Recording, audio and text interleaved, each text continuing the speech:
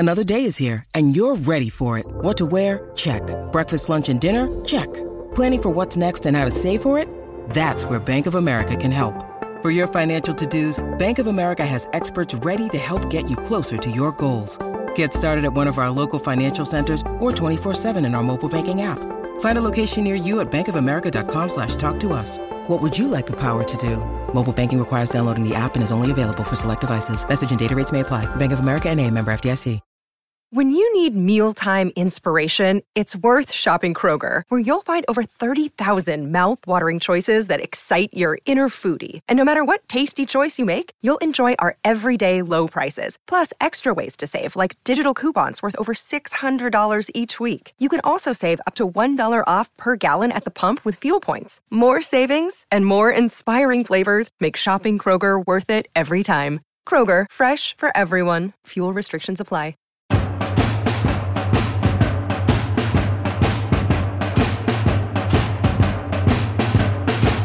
Broadcasting from Terrio Studios in Glendale, California, it's time for Epic Real Estate Investing with Matt Terrio.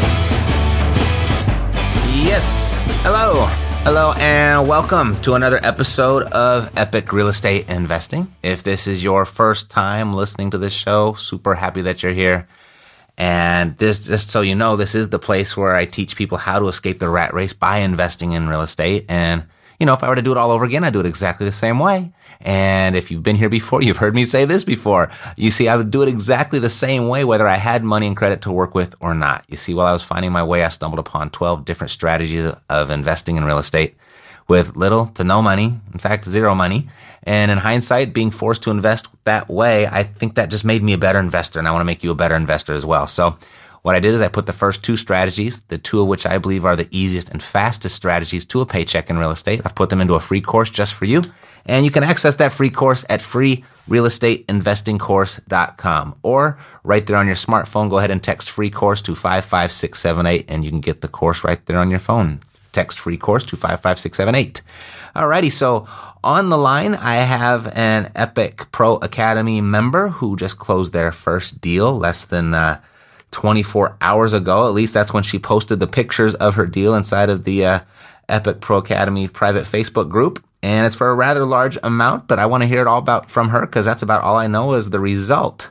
We've talked a little bit along the way. I know she's been a student. I know she's been working really hard, and she's been a participant in our coaching calls.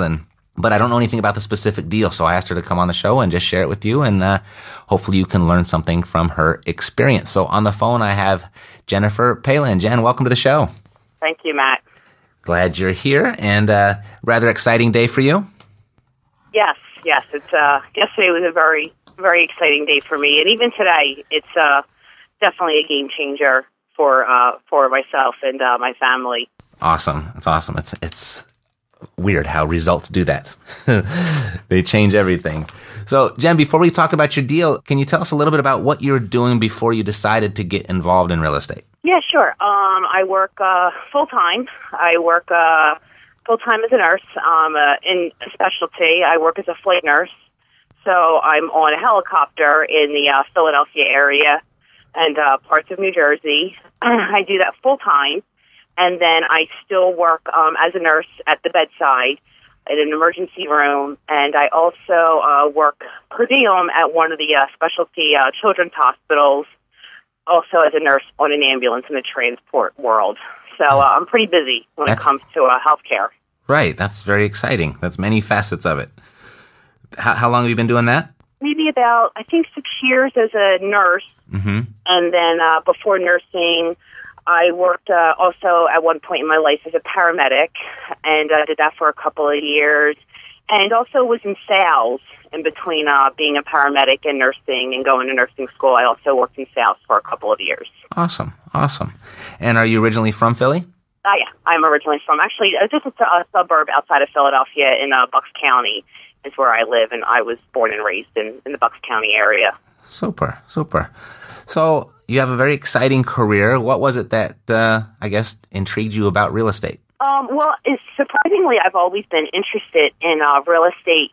Back in, I guess it's the late 90s, Carlton Sheets, I think his name was, or is. I got that program and read it and went through it, but really didn't understand it. Didn't really understand the program at that time. I was in my late teens. I was like 19 at that time, and didn't really understand it and didn't do anything with it. And then when the book Rich Dad Poor Dad came out, read that book and completely got the concept. But again, it's kind of crazy, but when you surround yourself with people who work, 9 to 5, and nobody really kind of understands that there's a different way to do things. So I was really surrounded at that time with a lot of like-minded people, and I was like, okay, well, I guess I just got to get a job, and that's not the track that I'm going to be on. But I never really gave up on that, So, and then I guess maybe about 4 or 5 years ago, I was like, okay, I know that there's something to this real estate and real estate investing, and I was going to get my real estate license. Sat for the class, never sat for the test, and then I actually just wound up going into nursing school, and really just kind of extinguished the light or the fire of it. And then just in April, just something sparked in me again, and I was driving to work. I have an hour and a half commute one way, and I was driving to work, and I was looking through my phone to something to listen to, and I came across your podcast, and that was it. It clicked. After years of it not clicking, it clicked. Got it. And I was just started to take action. I'm always interested because, there are a lot of people that recognize real estate as, there's a lot of opportunity there, and there's a lot of economic, I guess there's abundance there, of which, it's up for grabs. And if you know how to do it, you can get your hands on it. But there is always something that just kind of keeps people from actually doing it. And I know you kind of used the word clicked. And there's a lot of people, I think, that hover in that area. I don't know if it's called dead man's land or whatever it's called right there.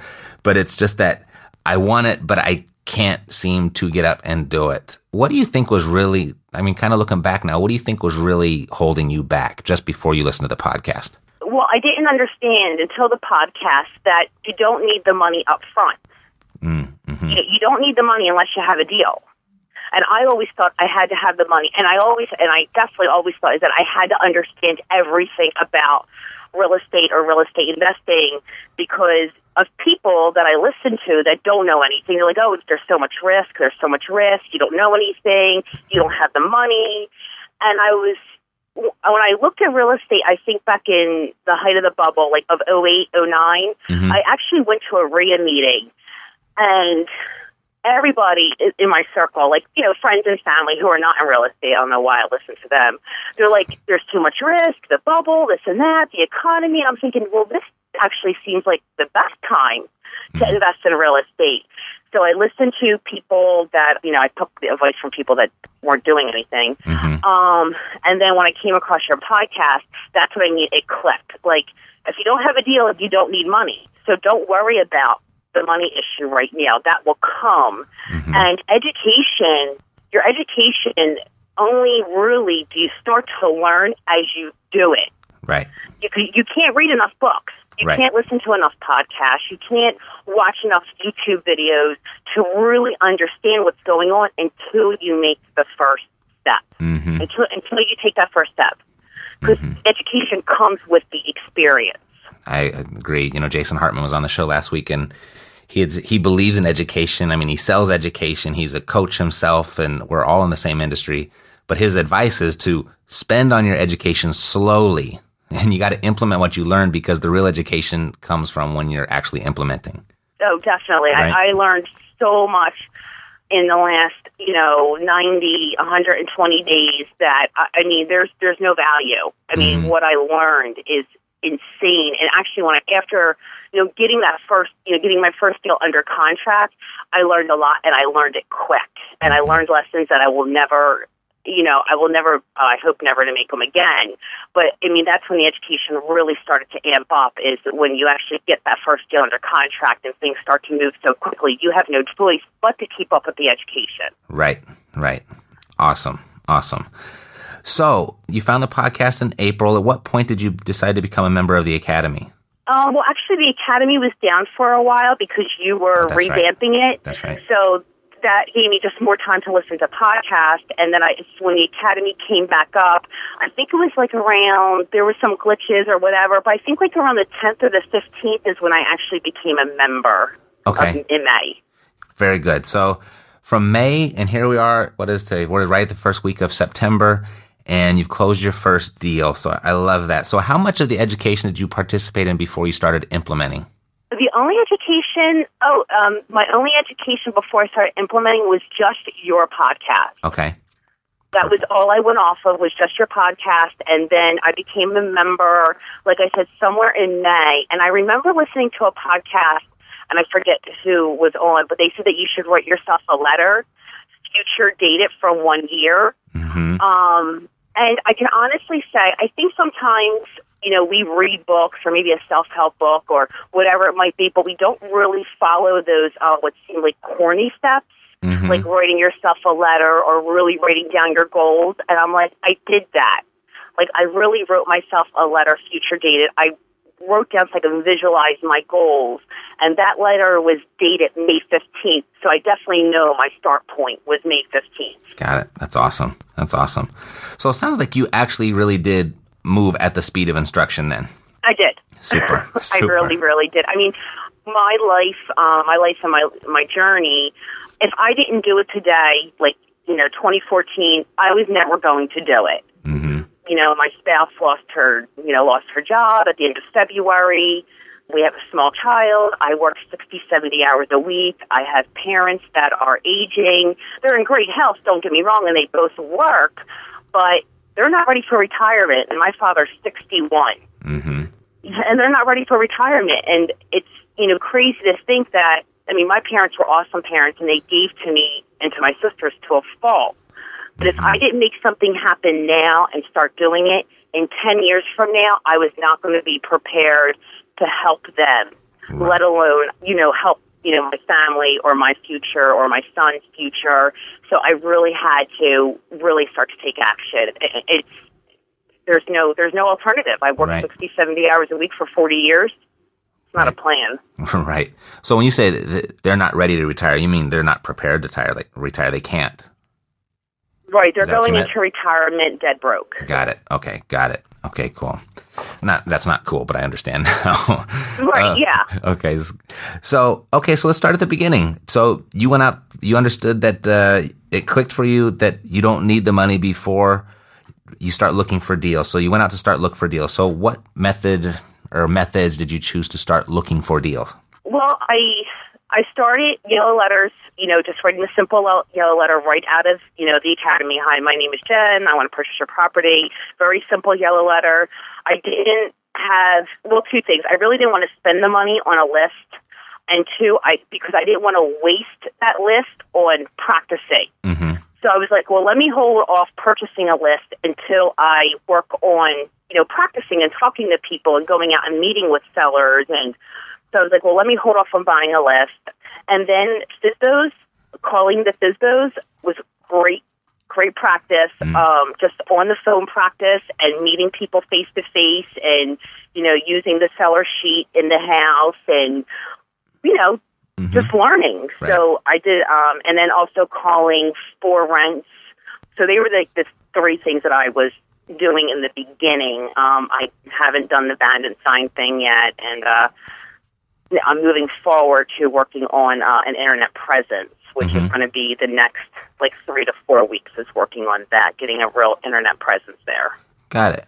Okay, so you actually started calling people and making appointments and visiting them and going through the seller information questionnaire. And so how long did you do that? Did you get any deals from that? Did you get anything under contract from those activities? From the FSBOs, no. From calling the for rent, no. But my first deal, the deal that I just closed yesterday, was from my yellow letter from my probates. I use my county courthouse. I get my information off the county courthouse. Okay. So that was a probate. Perfect. So you just go online to the county courthouse website? Yeah. I just went on. And, the first time I went on, I didn't know what I was looking at, and I didn't understand how to navigate through the website because I didn't know how to set the filters. So my first batch of letters it was a mess. My first batch that went out, people were like, it was just a mess. But that's okay. I learned from it. And then I called somebody at the county courthouse, and the woman was very nice, easy to talk to, and she told me exactly how to set my filters for the information that I was looking for. And then from there, again, learning, going as far as you can see, and that's exactly what I did. And now my marketing is a little bit more strategic when I'm sending yellow letters out to my probates. Got it. Okay, so you're marketing to probates, and I know you've been commenting inside the private Facebook group on how you've been working on your script, working on your letters. So what has your strategy been on actually reaching out to probates? Well, my strategy right now is I just send out the yellow letter. Generally, I pull my probate information every other week, and so I have a good file to hand over to. I actually hired somebody to write my yellow letters because I'm very busy with work, and I have a son. So I hired somebody to write my probate letters. I send them out, and I'm kind of strategic in when they get mailed because of my schedule. So if I know that I'm off Wednesday and Thursday, I'll send out my batch on a Tuesday so that I'm available to answer my phone. So I've learned over the last couple of weeks what I need to do to just be more successful and to really, be able to pick up the phone and stuff like that. Got it. Okay, so I don't have much experience working probates because it's kind of a pain in the butt when you work, just the way the laws work here in California. So I've always just kind of avoided that strategy. I can imagine it could be somewhat of a delicate conversation sometimes. Are you just writing the basic yellow letter to your probate leads? Initially, I was writing the basic yellow letter to my probate lead. And yes, it is a very delicate conversation to have. I think hinging off of healthcare, it helps. So I think I'm at a little bit of an advantage. Not terribly, but, you just have to have some sympathy when you're talking to people. Right. And, I've gotten the angry phone calls, and I apologize, if I've upset them in any way. That's not the purpose of my phone call. I do get a lot of tire kickers, so that's one reason why I did change my letter, was to kind of get them to stop calling me. Right. Because, time is important, and to be on the phone trying just to explain yourself, somebody who's not motivated to sell is not the best use of my time. So I did change my letter a little bit, and I now really say in my letter, I work with executors of estates. I buy probate property so that people can really connect the dots on what I do a little bit. I still want them to call me, so they can kind of connect the dots on what's going on and why they got this letter. But it is still handwritten because I really do see the positive benefits of having a handwritten letter and the response rate. But I'm just trying to eliminate some of those tire kickers. Sure. Yeah, when you're marketing, it's a lot of testing that's involved, and you find out what works for you and what jives with your approach and your strategy. So super for being flexible. I love it. A question I get a lot from new investors or people that are just getting ready to start mailing, they always ask me, how many letters should I start out sending? And that's a big fat it depends. But I'm just curious, how many letters did you start sending out? Were you doing it weekly, monthly? Initially when I started, and I do drive for dollars. I'm sorry, I forgot about that. So I was in the very beginning, like May, June, I was probably sending out maybe like 20 letters a day, maybe like 100 letters a week. And not a lot of letters. It was kind of interesting. The first batch I sent out, the next day my phone was ringing and ringing and ringing, and I was kind of like pinching myself that part actually worked. So now that I look back on it, it's kind of funny. But now I'm up to probably about, in terms of letters, well, now that as you grow in the business, you have to do like a second touch and a third touch, and you have to keep on remailing to the same list. So now I guess I'm at about, maybe about 500 or 600 letters a week. Okay, got it. And you had a question on the coaching call this week regarding how many calls you're receiving. So out of those 500 to 600 letters a week, you're receiving how many phone calls? It really does vary. As you say, sometimes it depends. But on average, I'm probably receiving about good calls, like motivated sellers, maybe about 6 or 7. But I mean, I can receive upwards between 45, 50 calls a week. Mm-hmm. And I'm just starting to test out now my newsletter, and I'm not trying to reduce the phone calls, but I'm just trying to get more of that motivated seller. Sure.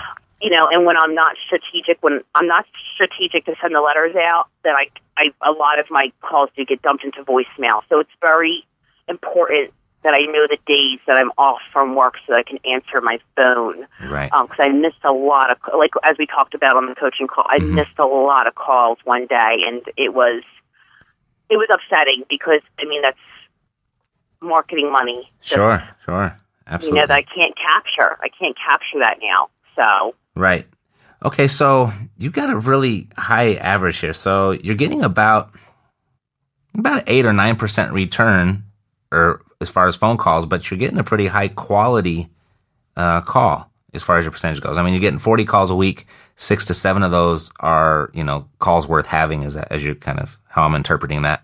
Mm-hmm. So that's 15% of your calls are really strong. It's, you know, I talked to some people, you know, locally, some other wholesalers locally, and like for this, my one that I just closed today, before I even told them about the situation, we were talking about mailing the probates, and they said, oh, you should never mail to the same residence. Or like if the executor lived in the same residence as the deceased. And I said, or you should never mail to the spouse. And I said, well, that's kind of funny. I said, because that's exactly what this deal is. Mm-hmm. So I think sometimes, was it a difficult phone call to have with my seller? It was. And was it a difficult meeting to have? Sure. But I think sometimes people or other wholesalers maybe pre-screen before they even send out their mailing. Mm-hmm. So, you know, or we don't send to the zip code. Well, okay, I do. Mm-hmm. And yes, I send letters to the same residence as the deceased. And, you know, sometimes those phone calls are unpleasant, but in this case, it really became like a win-win. So, you know, everybody has their opinion. Yes, they about do. Who to mail to. There's no shortage of opinions out there. That's awesome. Yeah. And, you know, it's just kind of regardless of what you're into, it's, if you do what everyone else is doing, you're going to get the same results everyone else is getting. And, Agreed. If you want, typically success is what most people aren't doing. So congratulations for going forward with that, because that's definitely an element of a characteristic of a successful person, and I'm not surprised you've got your results. So tell me about this call that you had. Did you set an appointment to meet with the person, the seller? Yeah, so it was actually 4th of July weekend, and it was Sunday night. I was at my parents', and we were actually eating dinner. It was dinner time, and my son was finished eating, and he's running around naked. He wants to go back in the pool, so it was kind of comical the way the whole phone call went down. Mm-hmm. And my phone rang, and I excused myself. And we started talking, and she was like, oh, I got your letter. And I said, okay. And she was like, I'm not ready to sell. And I said, okay, well, you know, how come? How come you're not ready to sell? You know, you called me, so you're interested. And she was like, it's going to take me years to clean out this house. And I'm like, okay. She's like, my late husband, he was a hoarder, and I'm 61 and not in the best of health. And she was like, it's just going to take me too long. She was like, and you could just kind of hear it in her voice. And I said, well, listen, you know, Linda, I said, I'm off tomorrow. How about if I come out, and how about if we just talk? Mm-hmm. You know, we'll just talk things out and see, you know, what you want to do and how fast you want to move. And she was a little hesitant because she was embarrassed to let me in the house. Mm-hmm. And I just kind of explained to her that that's not my purpose there to judge her. I said, you know, if you want to sit outside, we can sit outside and we can talk. I said, but it's just no more than me coming out and just, you know, talking about you and what you're looking to get accomplished. And then we set the appointment. I went out the next morning. Mm-hmm. Awesome. So what you noticed or what you heard was a motivated seller that had a problem, and you thought there might be a potential for you to solve that problem. And so, definitely. Right? Yeah. Yeah. I mean, mm-hmm. That's a pretty easy problem to solve. That's going to take me forever to clean out this house. Right? It's like, well, perhaps I could help you. Right? So, okay. So you met with her, and then how did that conversation go? And you don't have to go through line by line, but in general. It went really well. Initially, she was a little embarrassed, to let me in the house. We walked around, she showed us around, and every room we went to, she apologized. And then we talked a little bit about hoarding, and she explained to me emphatically she was not the hoarder, that it was her husband. And I don't want people to think that I was in, a TLC where there was garbage. It wasn't full of garbage. It was just full of stuff. Mm-hmm. A lot of stuff. Right. And, so I wasn't sitting on, a pizza box or anything like that. Mm-hmm. So we just sat down and we just talked, and she explained to me why she couldn't get the house cleaned out any sooner than 6 months. It was because of her health, and her daughter has some medical issues and stuff like that. And we just said, well, what would you like to have happen? And she was like, and her biggest concern was the oil bill. It starts to get cold here in the Philadelphia area, come October-ish, and she could not afford the oil bill. Mm-hmm. So if there was any way to get her out of the house before the oil bill started, that would be a huge weight lifted off her shoulders. Got it. And I said, okay. I said, well, if you want to get out before the oil bill, how does, and we just, I just started talking about solutions. How about if we get a dumpster here? How about if we, help you cherry pick through this stuff? And how about if we have an estate sale? And she was like, you can do all that? I said, well, I can't physically do all that, but I know people that can help us get that done. Mm-hmm. And then from there, she was on board. And then we just started to talk about price. And we negotiated on price. And I controlled the price, and I got the price that I wanted. That's awesome.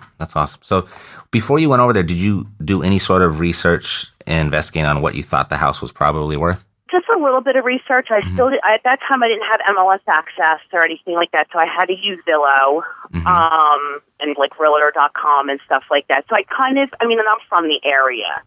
So she's in a very desirable school district, so I knew that was good.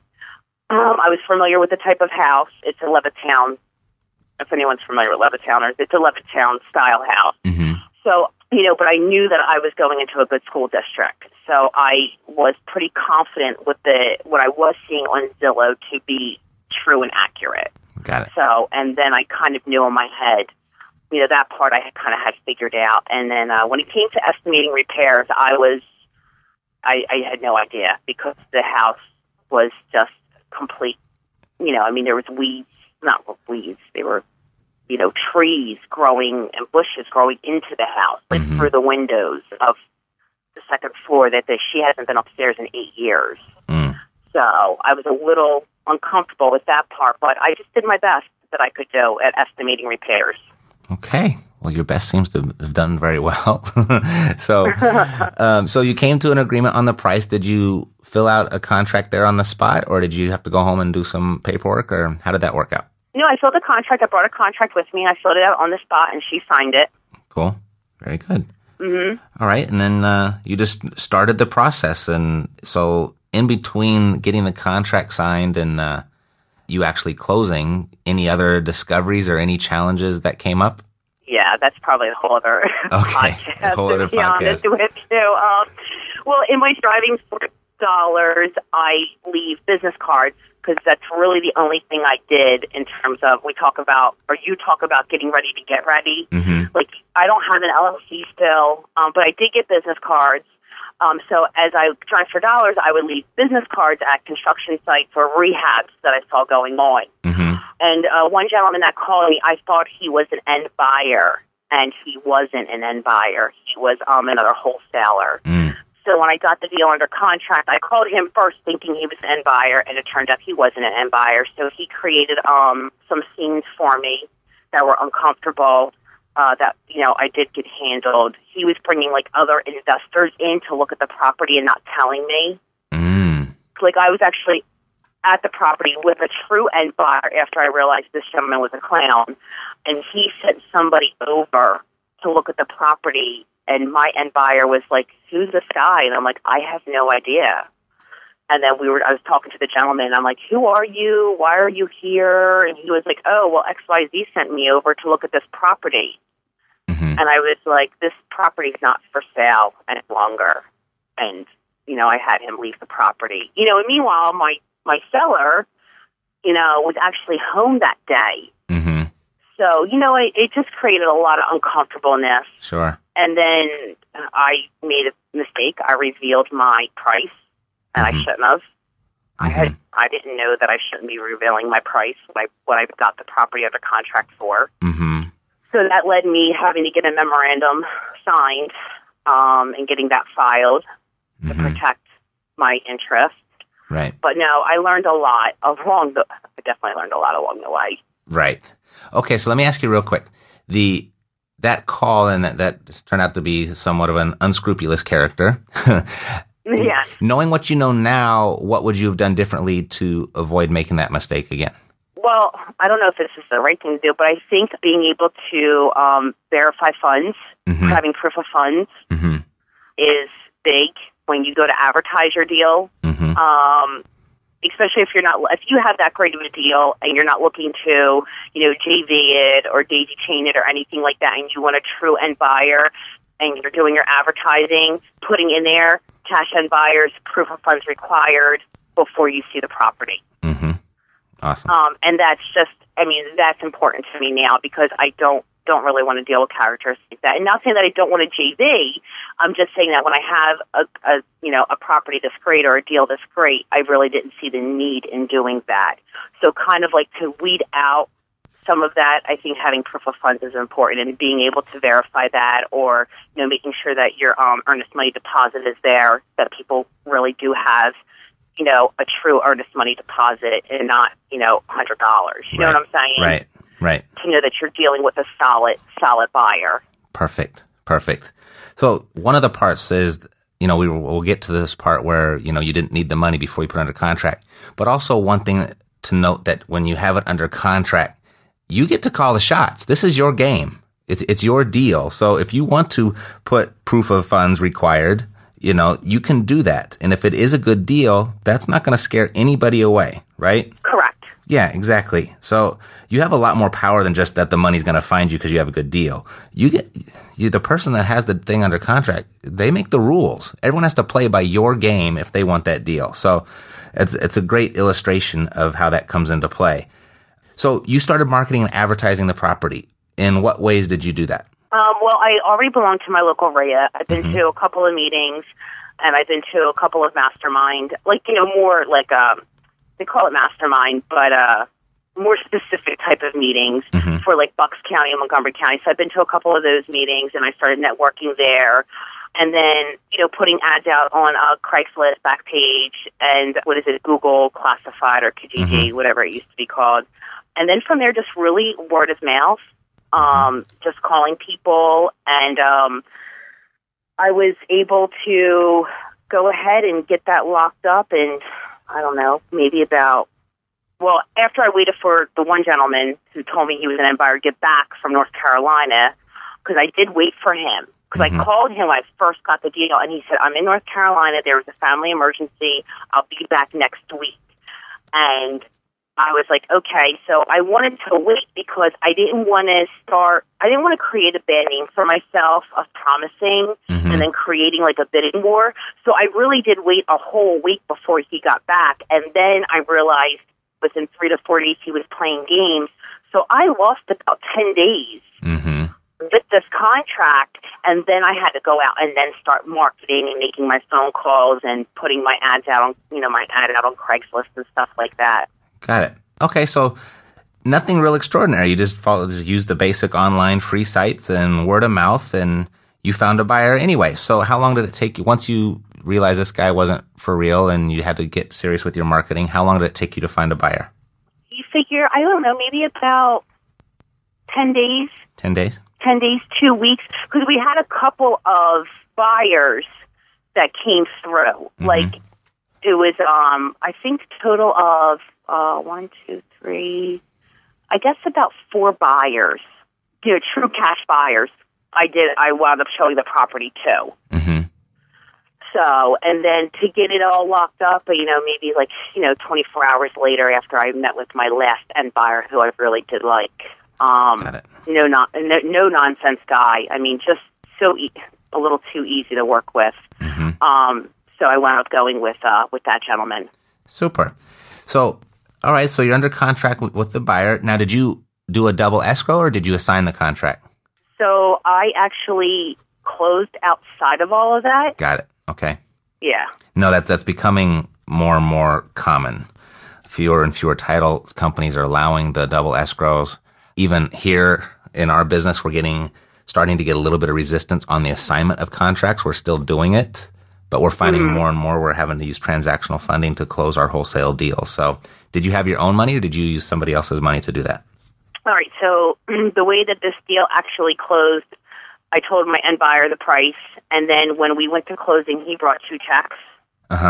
Okay. Got it. So one check went to my seller, and then another check went directly to me. That's phenomenal. So how did you get his name into the deal? How did I get his name into the deal? 2 days before I went to go close the deal, like last week, I spoke to my closing, the title company, the closing agent, and I spoke to her and I told her that we were going to change the name on the agreement of sale and to my end buyer, and she was fine with that. Perfect. I love it. So you were very resourceful, Jen. I'm very impressed. I think there's a lot of really gold nuggets in there, and I'm very impressed and very proud of you. So thank you. You bet.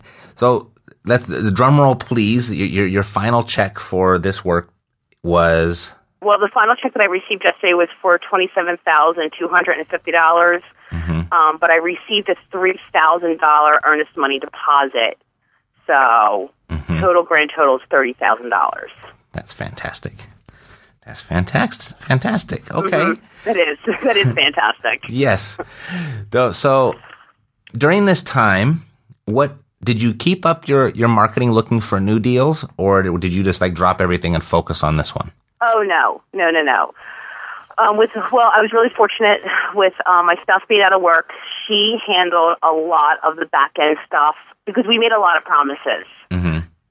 We made a lot of promises, and my spouse handled all of that for me. A majority of that for me, getting labor ready and the dumpsters and the estate people and the clean out and the moving company and orchestrating all of that was already handled. So no, I could move forward and still do the marketing.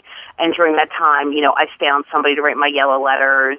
I understood my marketplace a little bit better, and I still continued to send out yellow letters, take phone calls, meet with sellers, go to RIA meetings and stuff like that. So I continued in the business as my spouse handled the other part of this transaction for me. I mean, I handled the paperwork part of it because she doesn't understand any of that, but she handled, putting the rest of the promises we made, making sure those things got met. Got it. So I was very fortunate. Super. Absolutely. So you've avoided probably one of the biggest, I guess, rookie mistakes. And that would be, you do all this hard work up front and you're doing exactly what you're supposed to be doing and you get that deal under contract. And then you stop all the activities that got you to that point in the first place and you focus on just that one deal. And you did not do that. So since you continued to do your marketing and continued to work your business, what do you have in the background that's brewing? Do you have anything in the pipeline? So I have 2 deals in the pipeline right now that I'm going to get ready to close on in the end of September, beginning of October-ish. Single-family residences, not nearly like the property we just closed on in terms of conditions. And then I just met with a seller today that I'm going to go back tomorrow and get that contract signed tomorrow morning. So Super. So you, essentially after tomorrow, you'd have 3 deals in the working. Yes. That's fantastic. Super. Well, you're just the epitome of, consistent action with a little bit of persistence and tenacity behind it, a little bit of resourcefulness gets consistent results. So definitely. I mean, it really is a life changer. That's awesome. Cool. So looking back, I have 2 questions for you now. Looking back, when you thought about getting involved in real estate in your teens, and it took you a while to get there till you actually did this first deal, what would you tell your 19-year-old self?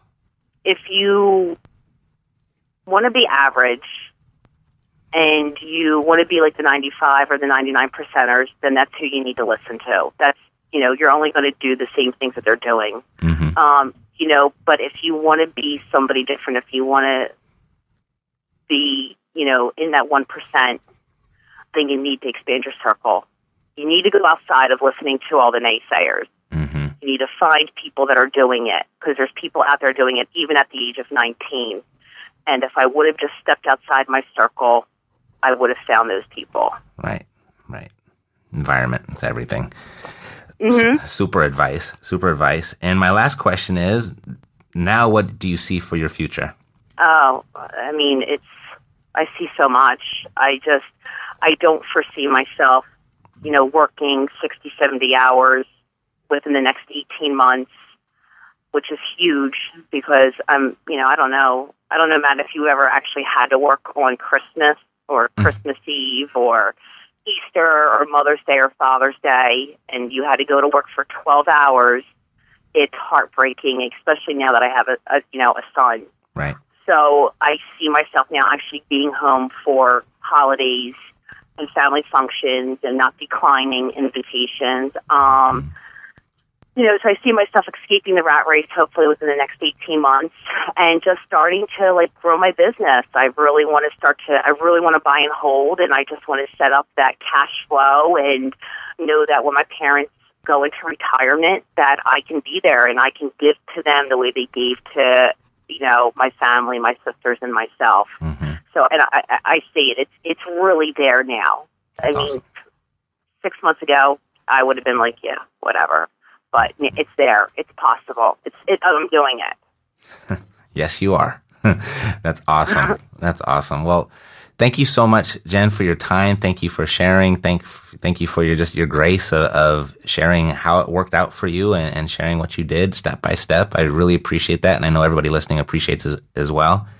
And the door here is always open for you. If there's anything that we can do for you, please do not hesitate to ask. And I guess just thanks and the best of luck. No, I mean, really, the thanks is really, to you and the Academy members and Mercedes and everything, you do and your team does. I'm sure you have a lot of Academy members that are just maybe just listening and not, on the fence, and just take your advice. Just go really as far as you can see. And when you get there, you will see more. Mm-hmm. You will see it. Just, get out of your own way. Right. It's crystal clear now that you've done it, isn't it? It's so crystal. I mean, it's so crystal clear. And believe me, I don't have all the answers. I know that I have a ton of education coming before me with these other transactions. But I mean, honestly, the work that you do and your podcasting, you're just so relatable. Just anyone listening, just go ahead and just go get a yellow piece of paper and just write the letter and put it in the mail. That's it. Mm-hmm. That's all you have to do right now. Right. And then the rest will come together. So thank you. And everyone, I'm just so grateful. I'm just so grateful for everything you guys have done. Well, we're grateful for you too, Jen. So thanks again for sharing your story with us, and let's do it again. No, definitely. Give me a call. I'm sure I'll hear you on the coaching calls, but 6 months from now, we'll do it again. Okay, sounds great. Thanks, Jen. You have an awesome day. Thanks, Matt. Bye-bye. All righty, so yeah, that's it for today. I will see you Thursday for another episode of Third Degree Thursday. So yeah, that's it. I'm signing off on behalf of the Epic Academy and the Epic family and Epic Academy member Jennifer Palin. I'm Matt Theriault, living the dream. You've been listening to Epic Real Estate Investing, the world's foremost authority on separating the facts from the BS in real estate investing education. If you enjoyed the show, please take a minute to visit iTunes and share your thoughts. Thanks for listening. We'll see you next time here at Epic Real Estate Investing with Matt Theriault.